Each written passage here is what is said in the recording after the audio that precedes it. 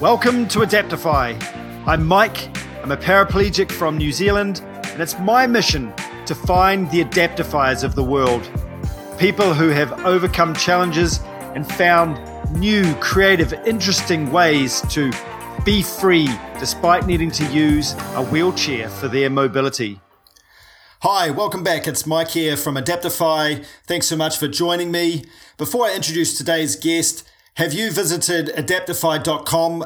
If you go there, you can see all the previous Adaptifiers and their profiles, including a short story and links to their social media profiles and some images. Thoroughly recommend it, adaptify.com.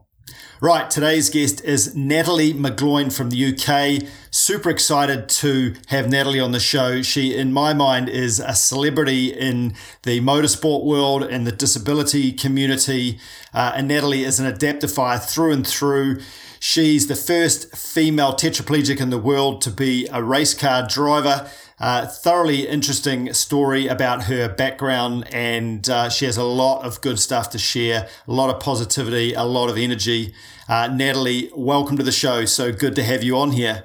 Well, thank you for having me on. I'm really excited to have this chat with you tonight. I love what you do, so really, really excited to be part of it. Thank you. Thanks so much. So for the listeners out there, tell us a little bit about you and how you ended up in this adaptive community of ours, Natalie.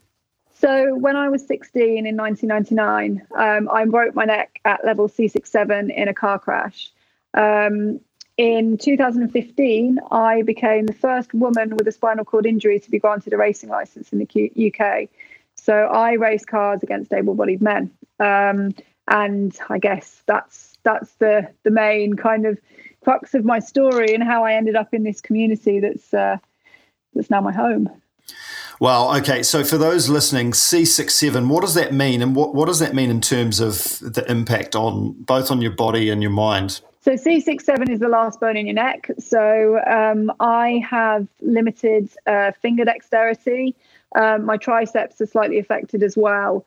So I have full kind of shoulder function and bits and pieces, but I'm what you term an independent quad. So I'm fortunate enough to be left with enough function that I can independently transfer, drive, dress myself, etc., etc. So I'm on kind of the good end in terms of function of neck breaks, but I think most quads will tell you that they would long to be a para. So it's just one of those things that you kind of have to learn to relive your life in terms of what your hands can do. So gripping stuff is an issue. So it's about adaptifying your life in terms of what you can achieve with the hand function you've got left. So mobility-wise, wheelchair is your primary means of movement. Yes. Yeah. And tell us a little bit about being a 16-year-old with that, with that injury. What was that like in your final years of school? Yeah, so I had literally just 2 weeks into A-levels, so I'd done my GCSEs in the UK. GCSEs are mandatory education for kids, and further education is obviously, you can choose to go to college or whatever you want to do. So I had just enrolled in sixth form. I was just finding my way with that new independence that voluntary education had kind of given me. And breaking your neck at 16 is tough. It was a real smack in the face because I had a part-time job. I had a boyfriend, and I really felt like I was just starting to become kind of an adult, making university choices, thinking about moving away from home. And suddenly you're extremely dependent on medical staff, on friends and family.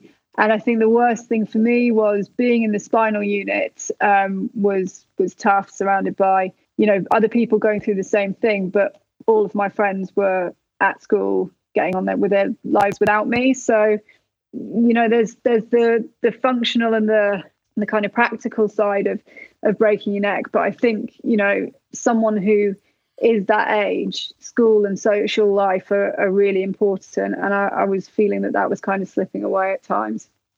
So I know here in New Zealand, a few people of that age with spinal cord injuries. And, I know from speaking with them that they find that social aspect really, really tough. And at that age, you're formulating your sort of dreams and ideas about, your life outside of school. What helped you get through that period? I can remember exactly the moment that I kind of stopped being, or found a different kind of focus. And stopped being almost like a victim of the injury. And I've always been quite stubborn, and I've always had kind of a rebellious streak in me. And a lady was brought into the spinal unit by the nursing staff who had a similar level of injury to me. And they brought her in for her to show me how she did her hair and makeup with her reduced hand function and grip. And as she left the spinal unit, the nurses said to me that she couldn't independently transfer at home, and that she used a hoist, and that she drove her car or an adapted van from her electric wheelchair. And they said that was something that perhaps I should consider. And I just remember feeling really annoyed. I felt like they didn't know me. They didn't know what I was capable of achieving. And why should my standards be set by someone else's? And I can remember that was the first time I felt like a bit of a spark kind of reignite that I'd been used to kind of using for the wrong reasons when I was able-bodied and a tearaway teenager. But it was something that did fuel a bit of a fire. And not long after that, I was introduced to wheelchair rugby, which was the absolute making of me. Wow, really? You so often hear of medical staff saying things like, oh, you're never going to walk again, or, giving you some advice that may actually just be trying to put you in some sort of box, or it gives you that feeling that they're going to put you in a box. So I really like that you were able to just go, actually, you know what? Even though someone's saying this to me, I reckon I can do this. I commend you for that. And I think anyone else there listening, you don't have to be put in a box. So, tell me a bit about wheelchair rugby. What was the first experience with that like? So a few weeks after the lady had been brought into the spinal unit, my physio actually brought in another patient, or an ex-patient, who had the same level of injury as me, called Alan Smith. And he had been on a sailing course in Southampton or Portsmouth, which is in the south of the country, about a 6-hour drive from the spinal unit that I was in. And he was heading home to go to a wheelchair rugby training session. And he was planning to come by the gym to speak to me about how he could independently transfer. Now, this guy was already, fairly high up in my opinion polls, because I barely had energy to push from my bed to the gym. So this guy driving all that way and finding the energy to come in and see me on the way to another sports session was cool. And I actually asked if I could go to the session with him, where I met a number of other guys with similar level of injury to me, and no one was driving adapted vans. No one was, limited by what had happened to them. They were all independently transferring. They were all really aggressive in their sport, which I really liked. And I think the main thing for me with that was they were proof that there was like life after spinal injury. So I instantly connected with that. And I made a promise to myself that when I'd got out of the rehab unit and I'd gone back to school and got my A-levels, that I would find a wheelchair rugby team so that I could have a piece of it. Wow, that's phenomenal. And so at this point, I presume you're still living with your parents. When did you make the transition out to living independently? So I always promised myself when I was injured that my injury wouldn't stop me from doing what I was going to do before I'd broken my neck. So when I'd done my 11 months in the rehab unit, I was out for 2 weeks and went straight back to school.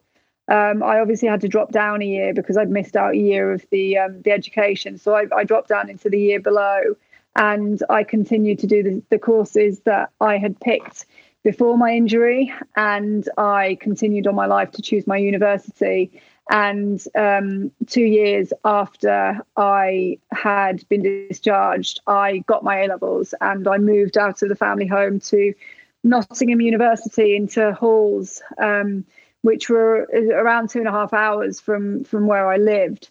But I really, really threw myself in at the deep end because I'd managed to barely kind of scrape by in terms of being independent at home, where I was really dependent on kind of mobility aids. So I could shower, but I had to have my shower chair, and I could transfer onto the bed, but it had to be a certain height.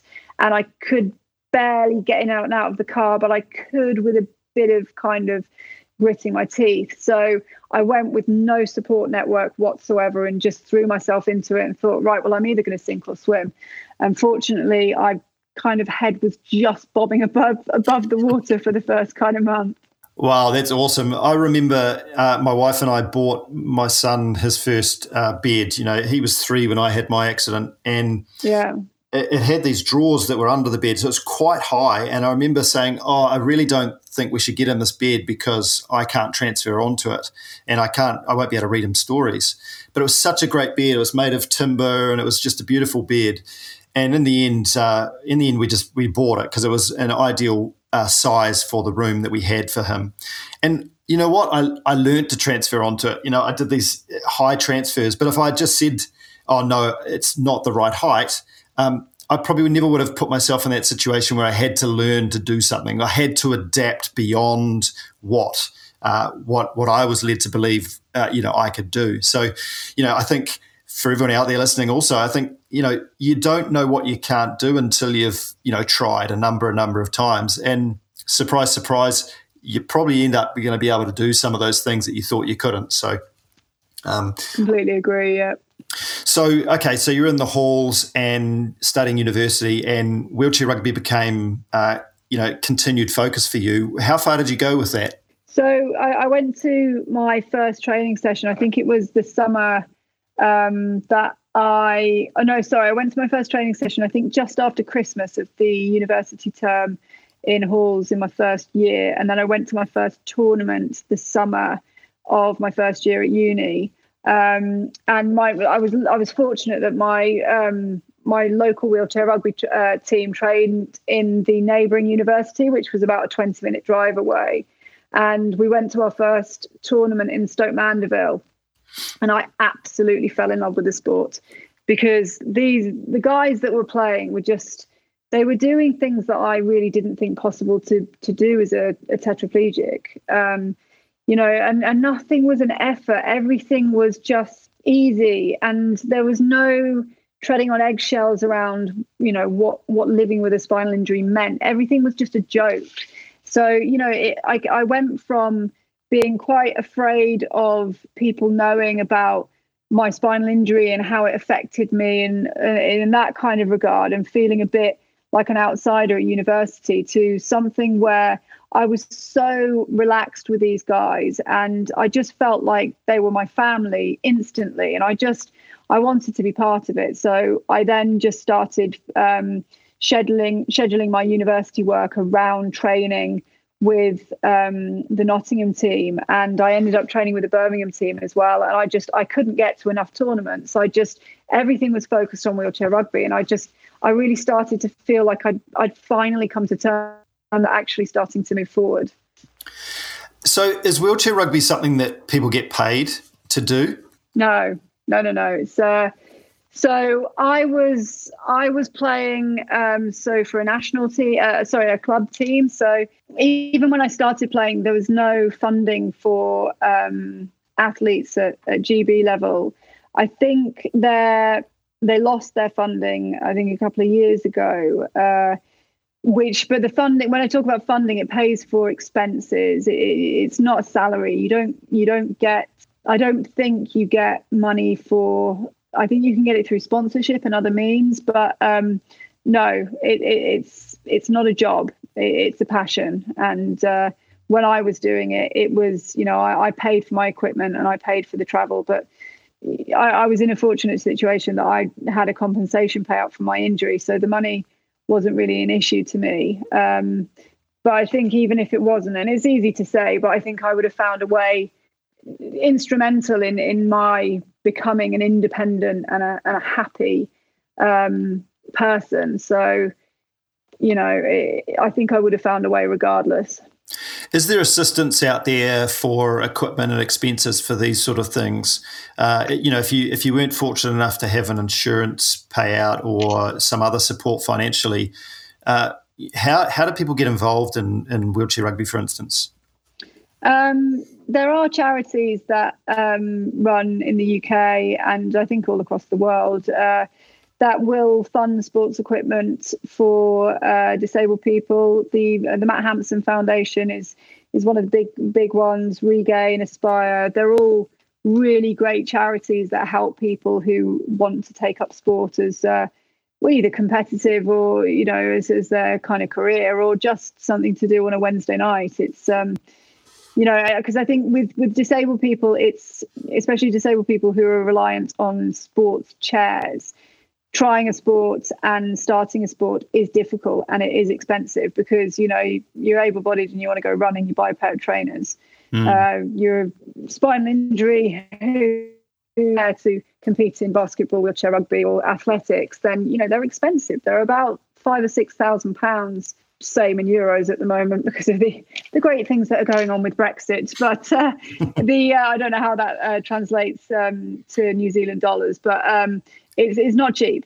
So at first, if you do get involved with a sports club, you usually have the advantage or the opportunity to try out their chairs. They will usually have a bank of equipment that you can try, and they will let you use that for as long as you decide to use it for. But usually it's not fit for you, and you can't be at your optimum in it because these things need to fit like a glove, and every body shape and disability is different. So it is difficult getting into sports like that, but I think you have to have the motivation to want to do it and to persevere, like anything in life. So it's slightly more difficult than able-bodied stuff, but not impossible. Hey, so tell us a bit about what happened at the end of your wheelchair rugby career. Why did you give that away? So in 2012, I had some Botox on my bladder, and I got what's called Botox poisoning. So the Botox got into my bloodstream and it deposited all over my body, and my weak muscles from my spinal injury were made even weaker, and I struggled to even get myself in and out of bed. And this lasted for 9 months whilst the Botox wore off and I regained the strength in the muscles where they weren't, because the Botox kind of paralyzes the muscles, if you like. Why did you have Botox? For those listening, what's the Botox for in your bladder? So most people with my level of spinal injury will suffer from an over-reflexive bladder. So it just allows you to hold more and just go to the loo less frequently, and just relaxes the overactivity of the bladder muscles. It's quite a common procedure with most spinal injuries these days, actually. But I think the advice usually is if you've had Botox poisoning once, you're susceptible to it, and the likelihood is you'll have it again. I think I also got it when I had some Botox in my calf muscles from my feet were I was getting a bit of drop foot because my muscles were too tight, and I got it then when I was I think when I was 17, but I didn't know what it was at the time. So it's Botox for spinal injuries and for other disabilities can be really, really good. And the effects that it had on my bladder were brilliant. But the side effects of the Botox poisoning, I couldn't go through that again. So, in having that, I had to kind of step out of I was on the GB development squad at the time, and I had to take some time out because I couldn't push a wheelchair. I was so weak. And when I came back to the GB trials to try and regain my position on the squad, once the Botox poisoning had worn off and I was able to train properly again, I went to the trials and it wasn't the same. I felt like that passion that had driven me to want to give rugby my absolutely everything had just died. And I knew without that I could never be the athlete that I wanted to be, and that I would never be satisfied with my progress in rugby. So I decided that I needed something else. And I still trained with rugby, but my focus wasn't there in terms of wanting to achieve what I'd always wanted to achieve, which was Paralympics. And I started to look for other things. It would have left a bit of a hole, right? I mean, I know after achieving in one particular field or sport, and then, like you say, losing that passion. I did it with mountaineering, and the sort of gap in my life afterwards was tough to deal with until you found that next thing. That's sort of how I roll, I guess. How did you discover your next thing, and how and what was that? So I'd whilst training for GB before I had to take the time off. I'd been introduced to track days. So track days, for those that don't know, are basically people driving their road cars, all race cars, around motorsport circuits. And I had no idea that this was a thing until I met someone in a wheelchair rugby tournament in Toulouse who challenged me to a track day because he told me that his car was faster than mine. So I agreed to go along, and I absolutely loved it. It was something that I'd never experienced post-injury before, because it's run on a normal day and disabled drivers go out and have fun at the same time as able-bodied drivers. And the concept of my disability being completely invisible when I was out on the track was something that I really, really enjoyed. So that had been kind of in the background as a hobby whilst I was still in the kind of the pursuit of Paralympic rugby. And when I decided that change of direction was needed, I'd been doing track days for 5 or 6 years and decided that I would investigate getting my racing license. And it just kind of snowballed from there. Hey, so what sort of car were you driving? And presumably was this just your regular car that you used to and fro, like domestically, or was it an actual, high performance car of some description? Well, it was a car that I used domestically, but it was a 911 turbo, so a Porsche 911 turbo. So awesome. It was my, and I appreciate that, everyone doesn't have the ability to be able to do that, because, like I say, my compensation payout was something that I was very fortunate to be to have after my injury. So I bought a 911 when I was at university, and I progressed it up to a 911 turbo when I'd been doing track days for a few years. So I was used to the speed and the adrenaline that kind of kick in the back of the head gives you when you're accelerating in something with 600 horsepower and a twin turbo on the engine. Oh man! So. I've got to do that. I have got to do that anyway. But okay, that's cool. That gives me some context. So essentially, you were well on your way to motorsport, or understanding the power of a car like that. What happened next? What was the license process like? So when I was getting my license, the process was quite long-winded. So I did everything that a non-disabled driver would have to do. So you have to obviously fill in the application form and produce a medical and all of those processes. And then you undertake a driving exam in your car on a racing circuit, and you're assessed in terms of your skills as a driver.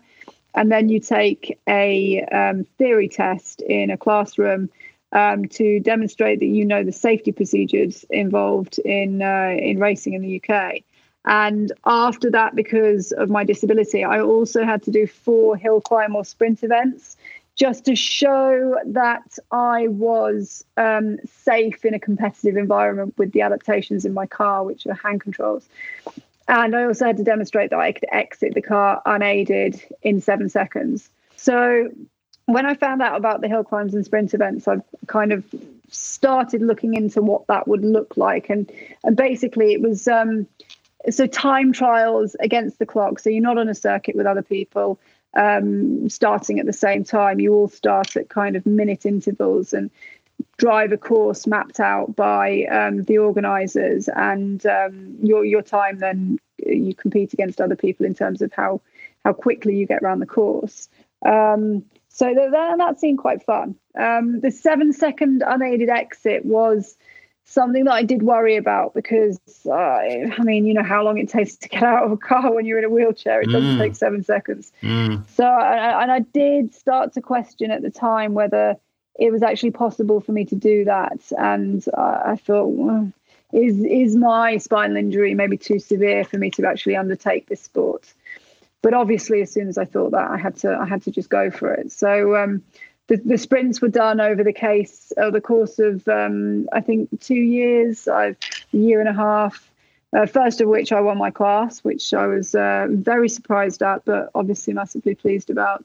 And the 7-second exit was actually done on the second attempt of ever trying it. So I left it a little bit late in terms of being prepared for my first race, because I did the 7-second exit about 3 days before my first race, which I suppose gave me less time to worry about it. But preparation could have been better. So how do you get out of a car in under 7 seconds as a quadriplegic? It depends what it is, and I can say that because I raced the Porsche Cayman S, and like I say, that was done on the second attempt, and I put a mattress on the floor next to the door, and I lift. So you're doing this from a caged car, so a full roll cage, racing seats with harnesses in a racing position. So undo the harnesses, fling the chair back, and then just get your ass onto the roll cage and throw yourself out, really. It's not graceful and it's not pretty, but it's quick. But then I recently got my rally license last month, and I had to demonstrate that I could get out of the rally car in 10 seconds, just because there's different time restrictions for different disciplines. And I tried to do it out of the Toyota GT86, which was the car that I was going to compete in, which changed last minute. And it took me an hour to figure out the combination to do it, because the cockpit of the Toyota is so small. I did it eventually, and I did it a few times to make sure that it wasn't a fluke. But the answer is, how do you do it? It depends on your body shape, it depends on your functionality, and it depends on how big that aperture of the door is in between the roof and the roll cage, really. So I'm picturing in my mind the Dukes of Hazzard, how they get inside the window of the car and the door's locked, but presumably your doors can actually open, so that would help, I guess. Well, yeah, and I'm now ashamed to say I've never seen the Dukes of Hazzard, so I don't know the reference. Well, essentially they drive this classic American car, and the door doesn't open, so they get inside the window, either the passenger or driver's seat window. They got to basically climb in the window, and you should definitely look at an old version of the Dukes of Hazzard, just for some American pop culture. From reference. Yeah. Well, I recently went to a NASCAR race, and that's how they get in and out of the NASCAR. The drivers, their doors don't open, and they have to climb in and out a very small space to get in the window. And people did say to me, "Oh, do you fancy doing this?" And I was like, "I don't think I'll be able to get out." But never say never. Exactly. Hey, so what support or resistance did you find in the motorsport industry for you? And it was a world first. Correct me if I'm wrong. There, you were the first tetra, also quadriplegic female race car driver, right? So. Was the industry supportive of you? Did you have to fight to get in? What was the story there? Support was good, but also it was a bit of a non-event.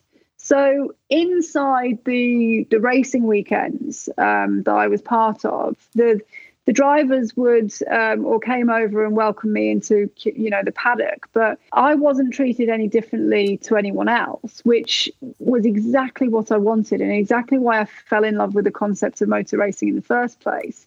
So I think out from the authorities and outside, the support was massive, but at the racetrack, I was just another driver and I was treated that way. And, if anyone saw me struggling to get over a curb or whatever to get into the briefing room or anything like that, then yes, they'd be the first, anyone that saw that would come and help me with anything like that. But as far as being on the racetrack and being a disabled driver, I wasn't a disabled driver and I wasn't a female driver. I was a racing driver just like everyone else. And that is why I think most disabled people that race absolutely love this sport. That's so cool. So there's other ways you can get into motorsport, right? You could be kart drivers. Yep. I know a few people that race karts. Is that the easiest sort of entry level to get into motorsport? Well, it is and it isn't, because I think karts. There is actually a handy kart championship in Europe. So I think there are championships, and I think most of the championships are where they race alongside other disabled karters. And I think karting is much more physical than driving a racing car because you have to hold your body up. So for me, karting wasn't accessible because of the nature of how it's how you sit in the car, how you control it. I've done it once very recreationally and couldn't reach the brake, so had to slow down by hitting the tires and was consequently told that I probably shouldn't do that anymore.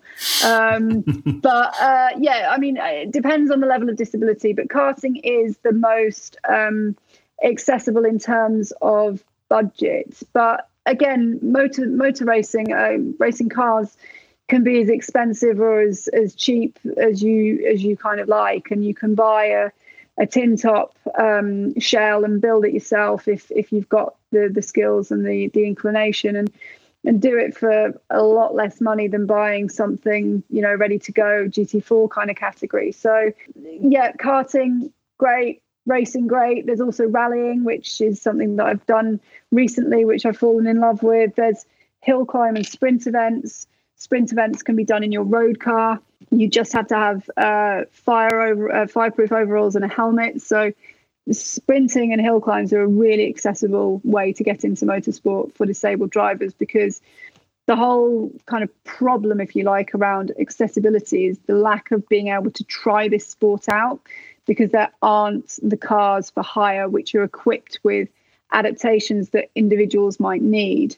So being able to hill climb or sprint your road car, if it's suitable for those disciplines, which most cars are, but it's whether, if you've got a big ute or people carrier, it's not going to go well around the track. Whereas if you've got something a bit sporty, it's fun and you can give it a go with some good results. So there are a lot of different avenues, but I think the reason why that not many people do it is because there's just a lack of awareness, which is something that I am actively trying to change.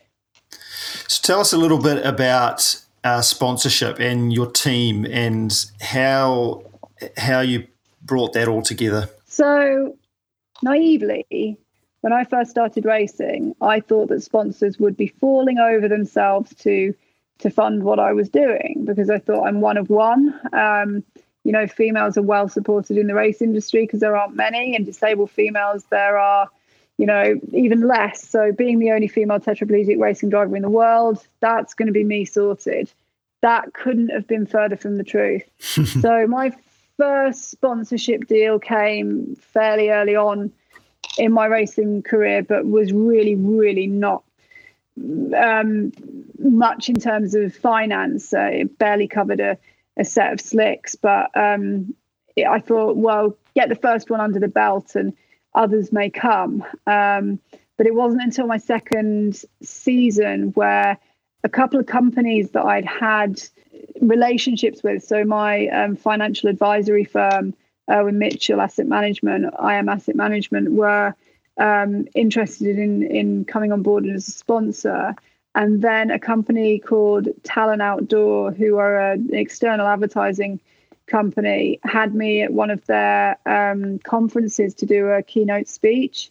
And at the end of it, the MD came up to me with the CEO and said, we'd like to help you and we'd like to offer you a sponsorship. But it wasn't up until my second year of racing, partway through it, that my main sponsor, Stanley Black & Decker, who also sponsor my charity, came on board as a headline sponsor. And they saw what we were doing with the charity on a Facebook post, and they phoned me on Facebook Messenger from America. They explained who they were, how they'd become aware of what I was doing with racing and what I was doing with Spinal Track, and said that they would I be interested in them coming on board as the financial and product support? And I thought someone was winding me up. I genuinely thought it was a bit of a hoax call. And I ended up having a further phone call with the CMO of the company, and we were talking to each other, and it transpired that our motto for my charity, which is anything is possible, was their European motto the year before. And both of us just stopped talking. We were like, we've got goosebumps. This is really weird. And they've been my biggest advocate and my biggest support network ever since. And I'm grateful to all my sponsors. But it wasn't easy. I thought it would be a lot easier than it was. Wow, that's amazing. So tell us about Spinal Track, because this is helping spread the love of racing in the disabled community. Yeah, so Spinal Track was something that was born out of a realization that people were seeing what I was doing, wanting to have a go or a first taste, and didn't know how. And my partner and I had bought a Golf GTI track prepared car from a friend of a friend who was also a paraplegic. So it was all set up with hand controls. And we bought it for a track toy to go and have some fun in. And it quickly became the catalyst and the tool that we would use for something that we wanted to set up that would allow people in my position to experience driving on a racing circuit. And Spinal Track was born, and the concept was fairly simple. Track novices could come and be instructed to drive quickly around circuits in our very powerfully tuned Golf, which we mapped so it was slightly less aggressive for our beneficiaries. But that was actually run out of our own pockets for the first kind of 3 months. And it got to the stage where we didn't really know how to approach sponsorship for the charity. It was early on where my sponsors hadn't really materialized and I hadn't been able to go down that route successfully. And we had a discussion. We said, look, with each other, we said, if we can't find some support literally within the next week, we're going to have to can this, because we can't afford to run it out of our own pockets. And in that week, we had an anonymous donation from a friend who wanted to remain anonymous. He wasn't a friend at the time, but he has since become one. And we had a really weird, coincidental message from someone who was running a company who wanted to sponsor us, but had worked for my dad 15 years ago before my dad had moved to America, and had actually known my dad when I'd had the accident. And my dad is not related to the motorsport industry whatsoever. He has no ties with motorsport at all. It was just this guy saw what I was doing on Twitter, saw the charity, saw my name, and thought, there can't be two of these people with this name who have this history. So they came on board as a sponsor of the charity, and then we had further support, and now we've got a board of trustees, and we went from being a non-profit company into a charity, and now we're sponsored by Stanley Black & Decker, and went from having one car, and now we've got 4. So we're massively grateful for where Spinal Track has gone, and we just we love what we do with it. I love being able to offer people the same excitement and joy that I get from racing cars around a racing circuit. in our Golfs, and from next month we'll be able to offer people a rally experience as well in the Toyota GT86s I talked about before. Well, listen, you're thankful to your sponsors. I think, I speak on behalf of, disability community worldwide. We're thankful for your vision and just going out there and doing it, because that's ultimately the way these things start. You have this idea in mind. You don't know what the outcome's going to be. That's how I classify adventure. You just don't know what the outcome of this idea you have will be. And look what's happened. It's so good to see. Natalie, you're the president of the FIA Disability and Accessibility Commission. What role does that? What does that entail? Yeah, my role with the FIA is still something that I really don't know how that happened. It's a massive privilege to work for the FIA. I'm surrounded by people who absolute motorsport legends and have given so much to motorsport in various different capacities. And Jean Todt giving me the role of chairing this commission is something that I'll be eternally grateful for, because the role on the commission has a real chance to make a difference, because motorsport has always been accessible to disabled drivers through its very nature of how you control a car. In the same way that disabled people can drive on the road in the same car as able-bodied people, the same concept is applied to motorsport. Technology and adaptations allow us to compete on level terms. And through that way, disabled people have been competing in motorsport for a long time, but there's never been a support network or a proactive approach to making sure that this is protected in terms of safety, but also that this is made more available and that more people know it's possible. And so Jean Todt had a vision with a Disability and Accessibility Commission where we govern the rules that and create the rules in some respects to dictate how motorsport is accessible to disabled applicants. And, we're growing it. We're changing the future of motorsport, not just for disabled drivers, but for everyone competing. I mean, Alex Zanardi just competed at Daytona this year, and he was an F1 driver who lost his legs in a single-seater crash, amputated pretty much on collision. And he's come back into the sport before this year, and he can compete on level terms through the adaptations that he has in his car. And to see someone racing in Daytona 24 who's a double amputee is so inspiring for disabled racers. But I don't think it's just inspiring for disabled racers. I think it's so inspiring for the disabled community to see that someone can do what he does, but obviously also be supported by the non-disabled community, and it normalizes disability. I really feel that motorsport is a sport that can normalize people who have disabilities, and I think that that's a massive thing for a sport to be able to do on a social level. That's amazing, absolutely amazing.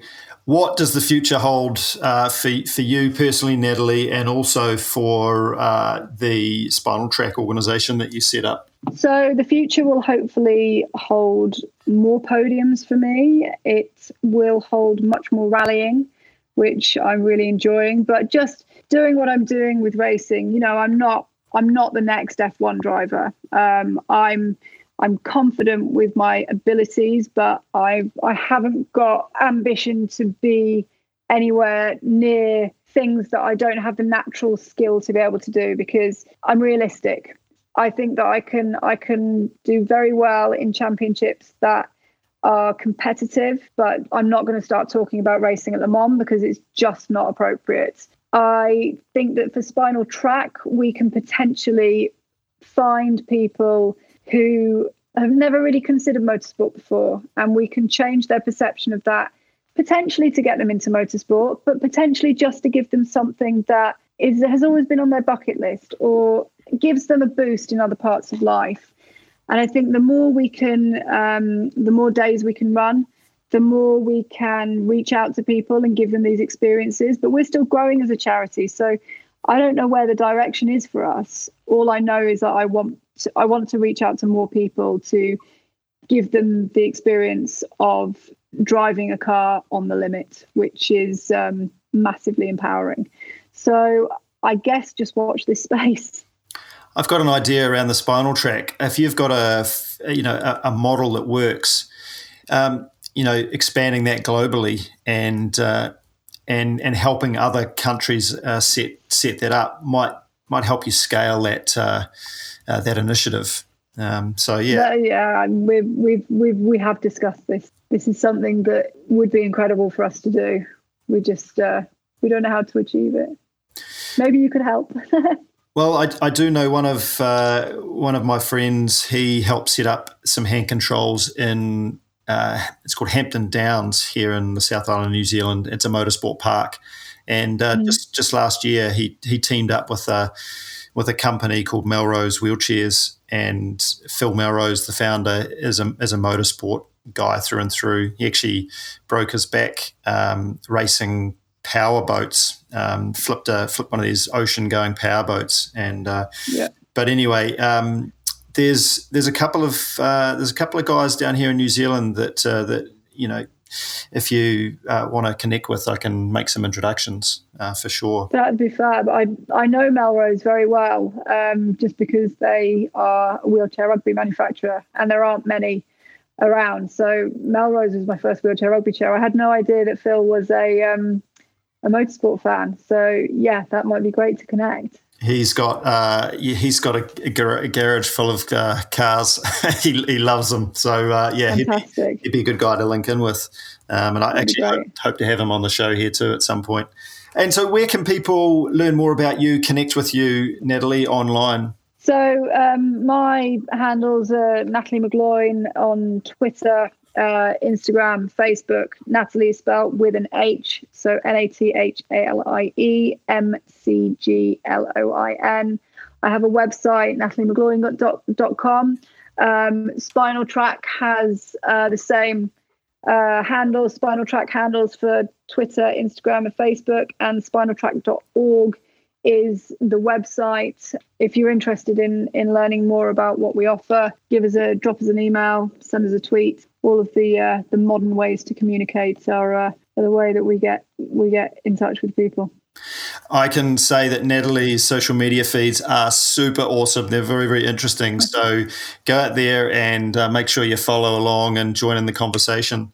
Natalie, it's been absolutely amazing to chat with you. I'm just buzzing with excitement, and I'm going to make it a habit of going down to our motorsport park down south, as I mentioned, and have a go, because I do like adrenaline, and I do like to go fast. And it'd be nice to do so in a controlled and reasonably safe setting.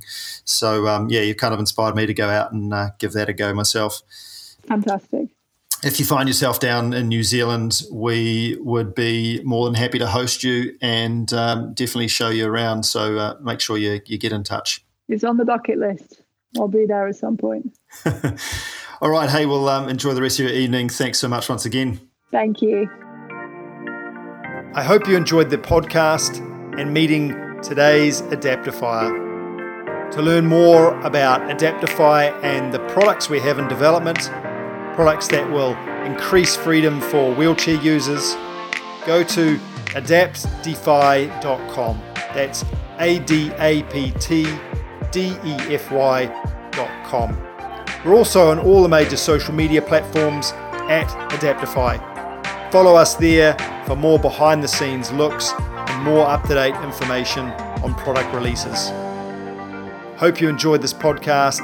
Look forward to catching you next time.